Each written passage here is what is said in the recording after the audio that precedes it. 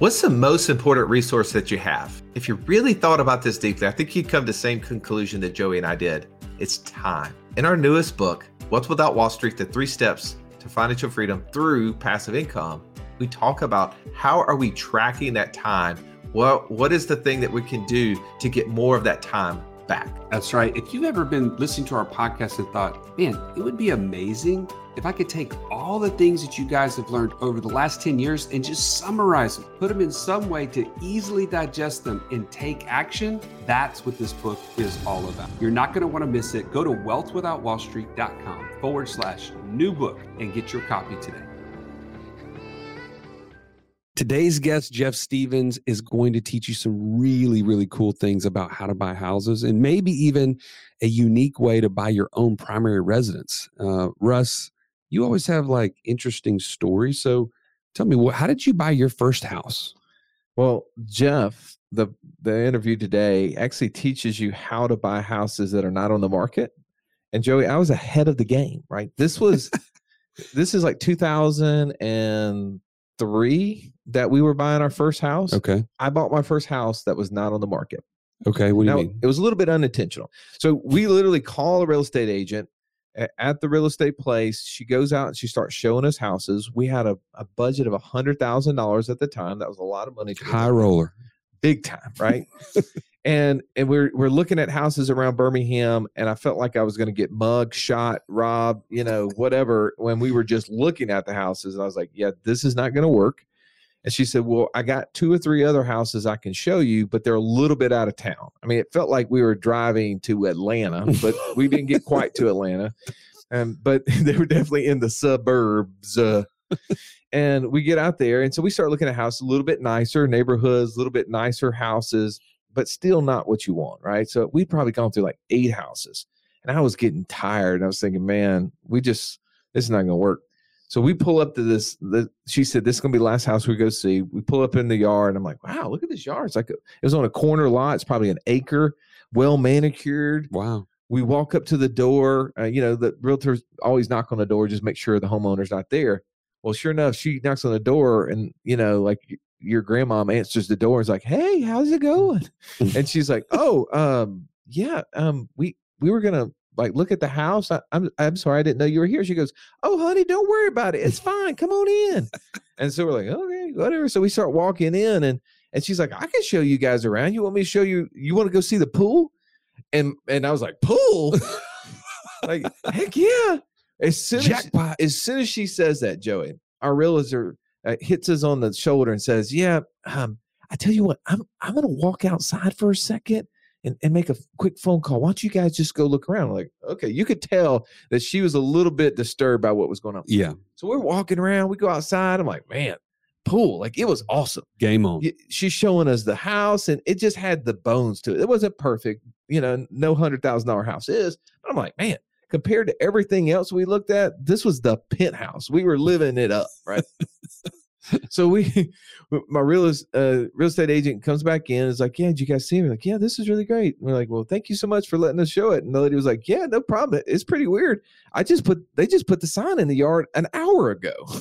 What? And I was like, oh, wow, man, this is awesome. So we walk outside, and real estate agent says, yeah, guys, this house is actually not even on the market yet. The house that we're going to take you to is 6 houses down. Uh-oh. And I was like, dang, no wonder that thing was so nice. Figures. It couldn't fit in our budget. So we drive down the street, and we walk around this other house like, no, this thing didn't have a pool. It didn't have a nice yard. At this point, you're way behind. Oh, compared to that one. We have now test drove something nicer, right? That idea of a luxury once enjoyed becomes a necessity. This house became a necessity. So we went to dinner that night. We did the little Benjamin Franklin pros and cons list. And we're like, all right, what's the price on this house? And she's like, well, I finally I talked to the real estate agent. They hadn't even put it in MLS yet, and they were going to put it on the market for $111. And I was like, ooh, you may be laughing, like $11,000, Russ, but that's like 10% higher than what we were going to spend.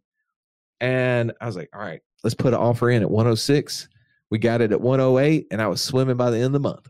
Man, look at you. You just happened upon a deal that was off the market. I literally did. Our real estate agent was a complete moron, but it totally worked out in our favor because she probably wouldn't even showed us that house because it was 10% over what I said our top price point was. And there's no telling what you can get when you're looking for houses not on the market.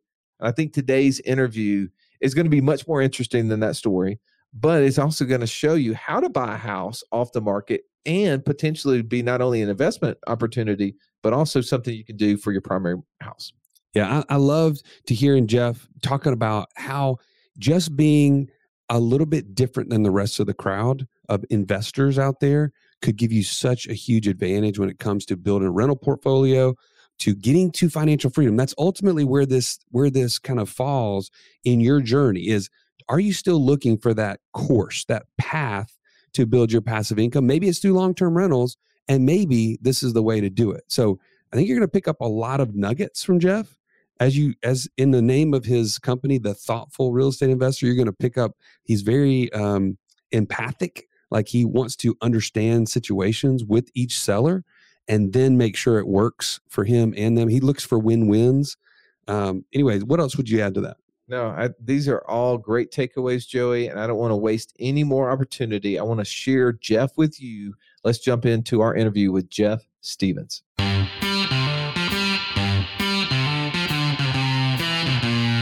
Welcome to the Wealth Without Wall Street podcast, your guide to understanding how to get out of the Wall Street rat race and start your own mailbox money lifestyle. Now, don't let these handsome Southern draws fool you.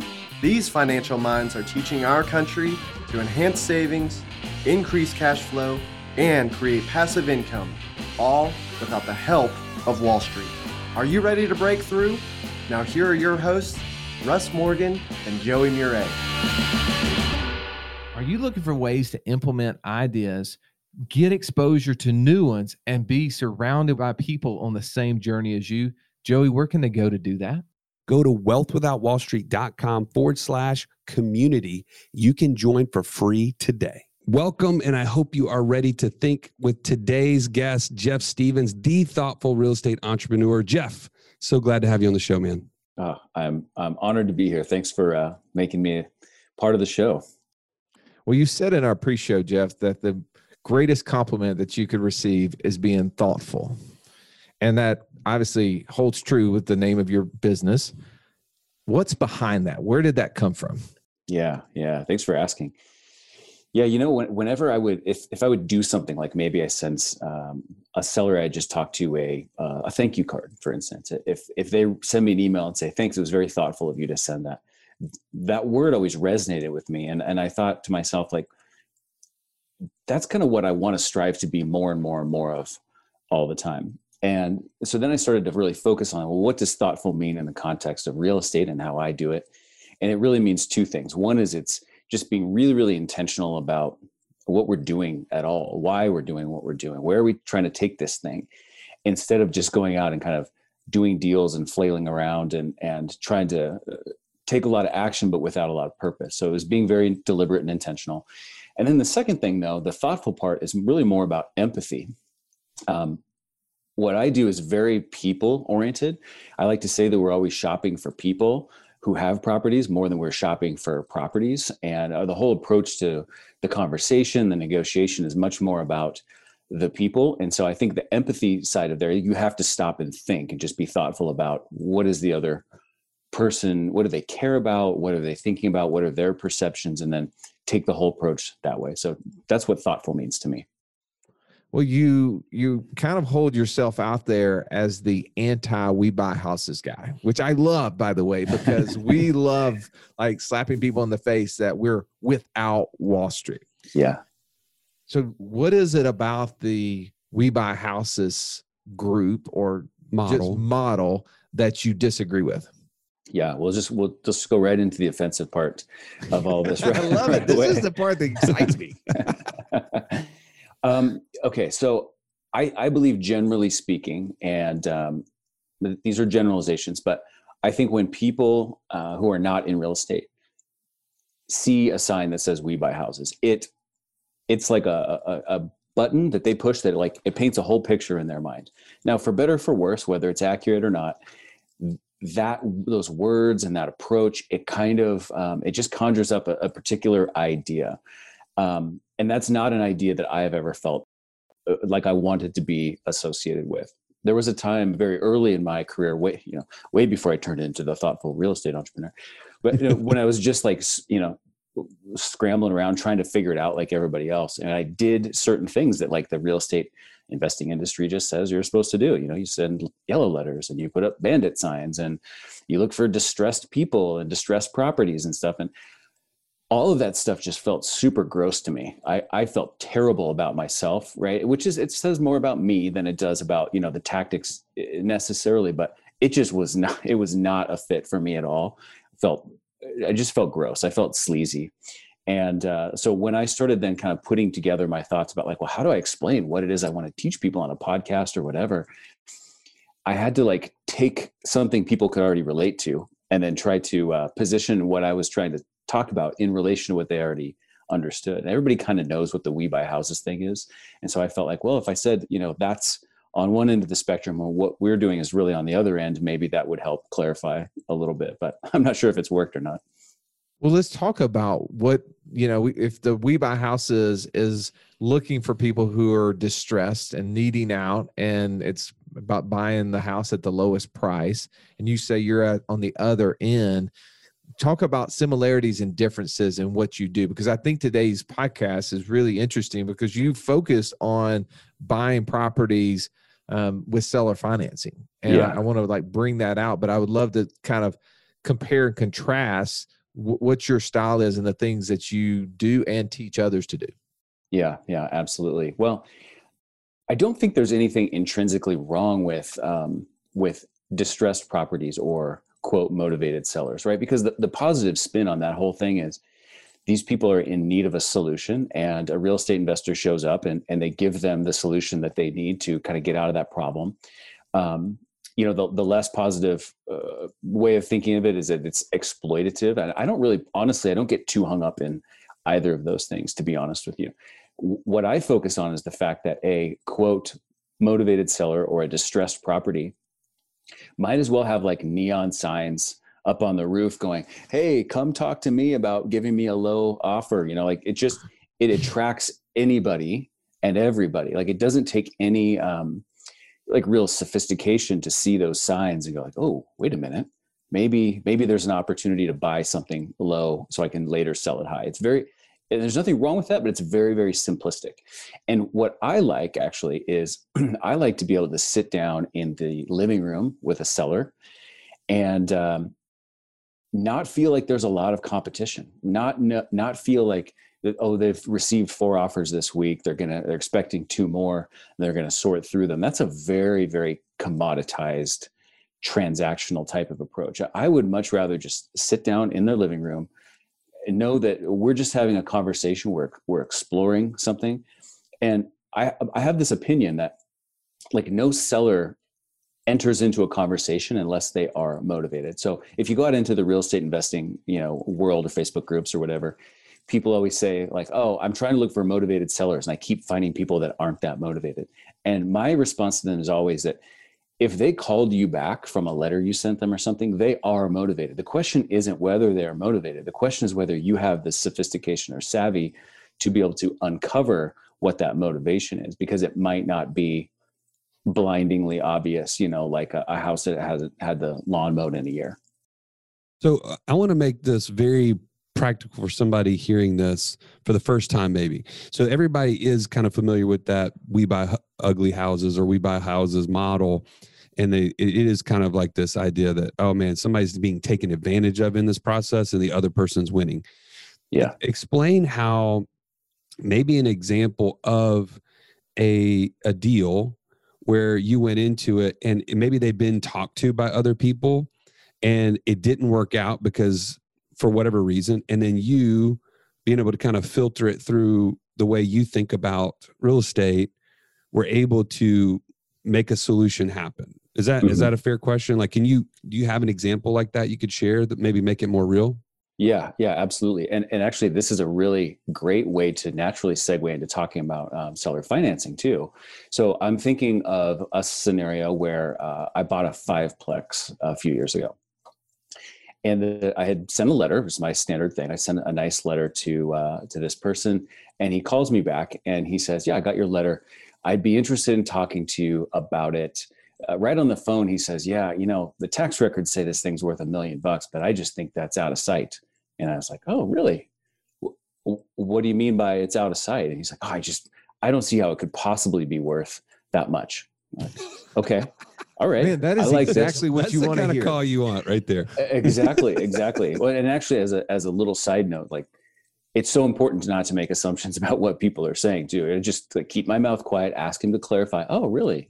Tell me more." And then he says this thing that, of course, I'm really glad to hear. So later that afternoon, I'm at his house, right, and sitting there talking to him and his wife in their living room, and he mentions that he had been receiving an offer from actually a real estate broker for a few months, and this offer was a little bit lower than what he felt the property was worth. And I said, "Well, would you mind, just so I have a frame of reference, like telling me what that offer was that you didn't like so much?" And he said, I'd rather have you come up with your best number and let me know." And I said, "Oh, okay." And, but I didn't really want to take that for an answer. So I had to keep figuring out other ways to ask him like the same question in new ways. And so then he mentioned that he had countered and he just never really heard back from that other buyer. And I said, "Okay, well, I know you don't want to share the price or whatever that the other offer was. Would you mind telling me what you countered at that they never responded to?" And he's like, "Oh, sure." And so, and the answer was $850. And I thought, okay, that's great. And as we started to talk more, now I knew at this moment, before I ever showed up at this person's doorstep, that I was expecting that there could be an opportunity for seller financing, and I was hoping for it. But I don't want to just show up and walk through the door and it's like, "Here's Jeff's agenda. Let me start asking you the questions about this." I want to uncover from him all of the clues that will then allow me to propose seller financing to him, but make it not look like it's what I wanted at all, but it's what he wanted. So I was asking him about, so are you planning to do maybe a 1031 exchange? You're just going to sort of suck it up and pay the capital gains tax? You've owned this thing 30 years. And he said, "No, and we really don't want to pay the capital gains tax. We don't want to do the 1031 exchange. As part of what we didn't like about the other offer was we were just going to get cashed out and have to pay the bill." And, my ears are just going ding, ding, ding, ding, ding, ding, ding. Oh my God, this is amazing. This is exactly what I was hoping for. But I didn't want to just show up and start talking about what I want immediately. So I put all this together and I said, "Okay, sir, let me just see if I understand then. Is it safe to say that if I could give you the price that you countered the other buyer at, but we structured it in a way that you didn't have to have this capital gains, we kind of use a seller financing tactic," because he already knew that was the solution too. "Is it safe to assume that would be a good thing for you?" And he's like, "Yes, it would." So that afternoon, we got it written up, but it came because the other person was not listening to what he wanted. Like his number one thing was, "I don't want to pay the capital gains. I want to structure this deal to feather it out over a lot of time." And so, but I did hear that, and I was super excited to hear that. And then we put the deal together as a result. Well, That's such a great example. So from a practical standpoint, you went into the property knowing that I want to buy it. You probably had an estimate of what you wanted to pay for it, but you wanted it seller finance because your end goal when you buy a property, seller finance, what do you do with it the majority of the time? I'm mostly a long-term rental guy. And so Okay. I plan to just put this into my rental pool. The location was incredible. The property itself, not the most beautiful piece of architecture in the world, but the location was really good, extremely close. I mean, quick walk to a lot of my other properties. Yeah. And so it had kind of a strategic purpose as well. But yeah, long-term rental. All right. So you went in, you said, all right, this is a 5-plex. You probably had already evaluated the rental rate for each unit. And so you kind of had an idea of, if I do seller financing, if I can get these terms, then it makes it a good deal for me to do it on my rental side. Yeah. I have this rule of for myself that is, something has to be awesome about every deal I do. Something has to be like fall out of your chair good. And that could be a lot of different things. It could be the location. It could be the beauty and the quality and the romance of the building. It could be the price, obviously. It could be some element of the terms.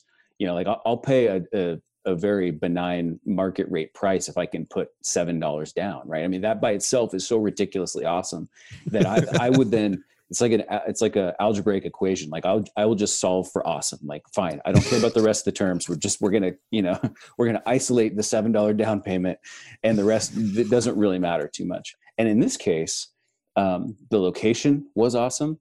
The building itself wasn't awesome. I could already tell the price was going to be reasonable from the very first conversation we had. And now we're getting to the seller financing thing. So there were actually multiple levels of awesome in this particular case. And when you say seller financing, so I think traditionally people think about real estate in terms of price only, right? They think, oh, I got a great price on this property, so that means I win. But in your case, you've got a more sophistication to be able to look at that. If I got a good price on a property, but then I had to go get bad terms because the financing options weren't very good, I still don't win. So in this case, you could say, man, I didn't necessarily get the lowest possible price, but I got great terms. Explain what great terms would be for somebody learning this maybe for the first time. Okay. There are a lot of levels to this answer. So I'm gonna go with kind of the simplest level, but then I'll just tease the PhD level if I can, real quickly. Not to imply that I'm a PhD. I'm just saying that there's a more exciting element to this too. But come on, doctor, just hit us with it, doc. All right. So seller financing. First of all, the seller financing is a massive umbrella of a lot of different things, right? We've got lease options and subject tos and also all sorts of creatives. It's basically anything where there's not a bank or a giant duffel bag of cash that you brought to the closing table, right? And so if the seller is involved in any way, you could probably call that seller financing. What I do primarily is I buy the property and I make payments to the seller over time. I become the owner, they become the beneficiary of a promissory note. And so it's a fairly simple structure. But if you think about what defines a promissory note, there's a lot of different bullet points, so to speak, in a promissory note. There's certainly the thing what everybody would be first thinking about is an interest rate. There's a down payment. There is a payment structure. There is a duration of term. There is, whether there'll be taxes and insurance will be escrowed. How does the person receive the money? When does the interest start accruing? When do the payments start? There's a lot of different things. And so I think of this as, have you ever seen, you might be sitting in front of one right now, a big mixing board at an audio studio. There's like 1,000 knobs on this thing. And you're like, oh my God, what do all these knobs do?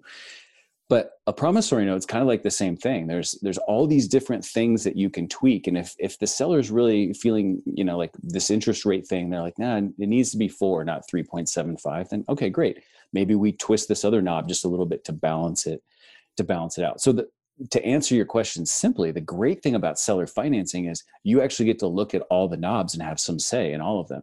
Whereas if you're just talking to Wells Fargo, they're like, here's our program. You literally have zero say in any of these terms at all. The only say you have is yes or no, not what if interest started accruing 27 days from closing instead of at closing because I need a little time to repair this unit, which is decreasing the income and all this kind of stuff that we can tweak and adjust.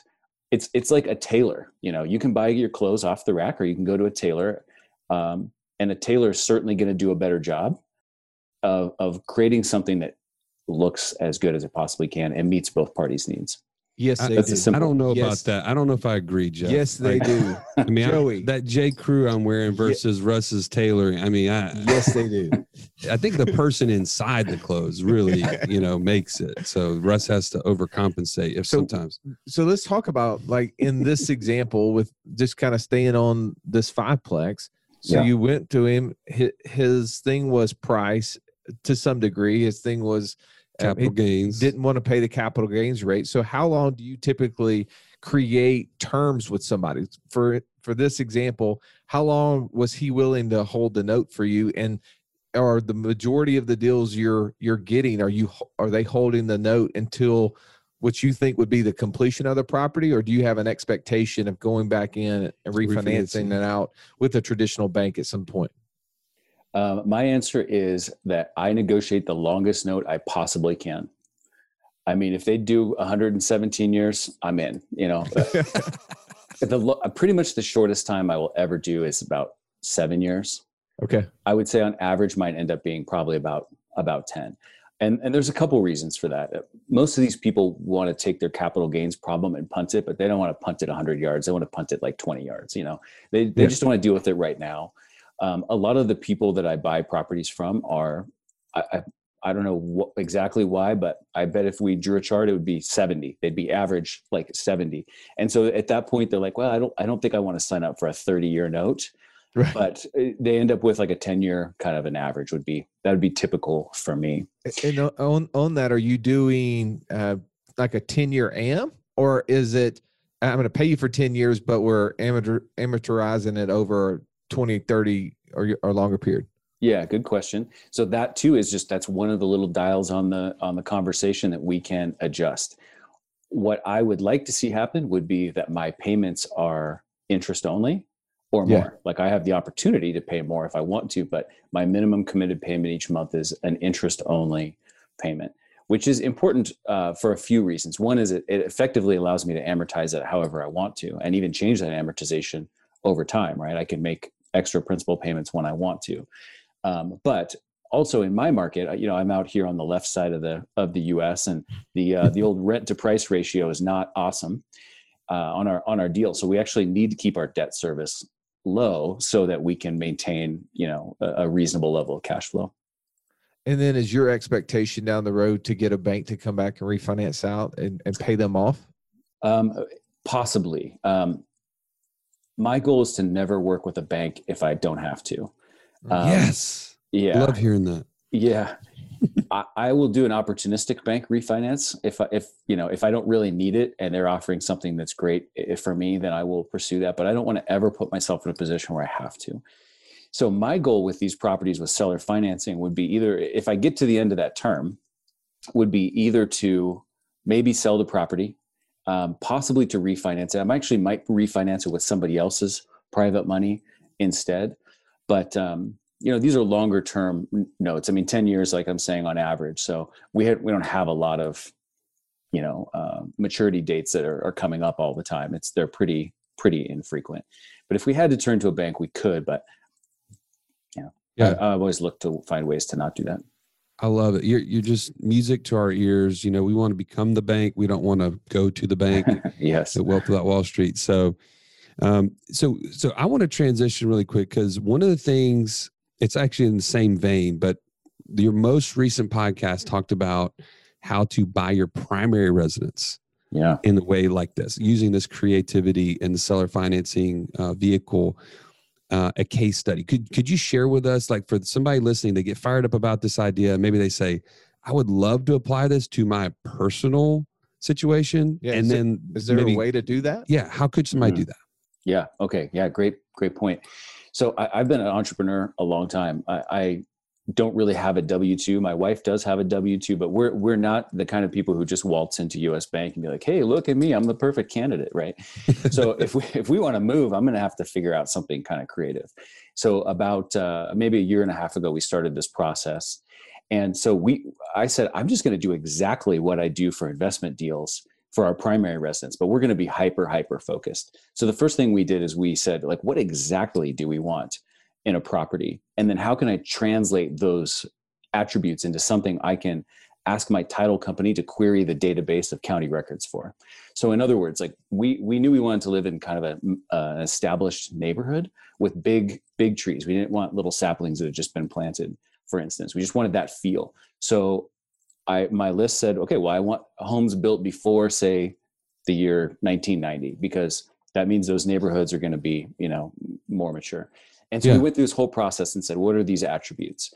But the number one attribute that was most important to me actually had nothing to do with the property. It was all about the person who owned the property, because the number one thing that was going to unlock my ability to do this deal was if I could make payments to the seller over time, and that's my secret sauce anyway. So really, we asked for a list that was that was entirely absentee owners. So basically, people who own rental properties, and people who own rental properties for a long time. Like in this case, I think we asked for 10 years or more. So now I've got a small list of people in very specific geographic parts of town that are landlords of properties they've owned for a while. And all of that together means they have capital gains problems. And people who have capital gains problems are way more amenable to the idea of seller financing. And also, secondarily, they have rental properties probably because they like income. So if they sell the rental property, there goes the income. So we come along and it's like, this is the perfect solution. It helps you defer your capital gains. It continues to give you an income stream. So we pulled a list, and in this case, the list was really quite small. It was maybe 200 or 300 people and their properties, and we screened them as a small enough list so we could just screen each one individually. And then we just simply sent a letter. We sent the same letter we basically sent to anybody. And this one particular seller, I mean, we got a lot of calls, but this one particular seller called back, and it seemed pretty quickly like this was going to be a good fit. He was more than open to the idea of having me make payments to him over time. So here's where it got a little bit more creative. Is that he said, we agreed on a price, and he said, I want $150,000 down. I thought, okay, I think that's reasonable. That was about 25% or so. Certainly, it's about 149,000 more than I really wanted, But I was like, well, I can understand more than $7. Yeah, exactly. Dang it. So, and I just didn't have the liquidity at that moment. So I said, well, how about this? What if we lease this property from you with the option to buy to begin with? I'll give you $20,000 as an option fee now. And we'll have, 18 months or so to exercise our option. And it'll give me a little time to go put together the other funds. And when I've got that extra 130, then I'll come back to you and I will exercise my option to buy the property. And I will become the owner and you will be the beneficiary, and we'll make payments to you over time that way. So that's basically what we did. We basically put two creative deal structure seller financing programs like back to back. So the first one was this lease option that allowed us to get in the house and just start living here and start living our lives. Give me a little time to throw the rest of the money together. We exercise the option, and now we're the owners and he's the beneficiary, and we make payments to him each month. That is so cool. I love this idea. Is how would someone learn how to do this? Obviously you've taken 10 years almost, practicing and implementing real estate investing. How does someone who's listening to us right now who goes, this is interesting, what would I do next? What would you tell them? Yeah, it's a good question. I actually think there's some learning, and there might be some unlearning that has to happen. Because what I'm talking about it's pretty different than I think a lot of the mainstream real estate investing education. Oh, for sure. And there's nothing wrong with the mainstream real estate investing education, but it does kind of make you think like, okay, the key to success is you buy something for more, or you buy it low and then you sell it high. And you buy properties when the bank will allow you to buy properties. And the most important thing is to have a good agent and all that kind of stuff. And like everything I'm talking about is really kind of the opposite. So the first thing, I guess, is somehow opening up your mind to the idea that maybe all those paradigms are one way of looking at it, but that there could be a completely different way of looking at it too. I know I mentioned before, like just one of the simple headline kind of shifts is stop shopping for a property and instead start shopping for a person. That would be one simple paradigm shift, but easier said than done.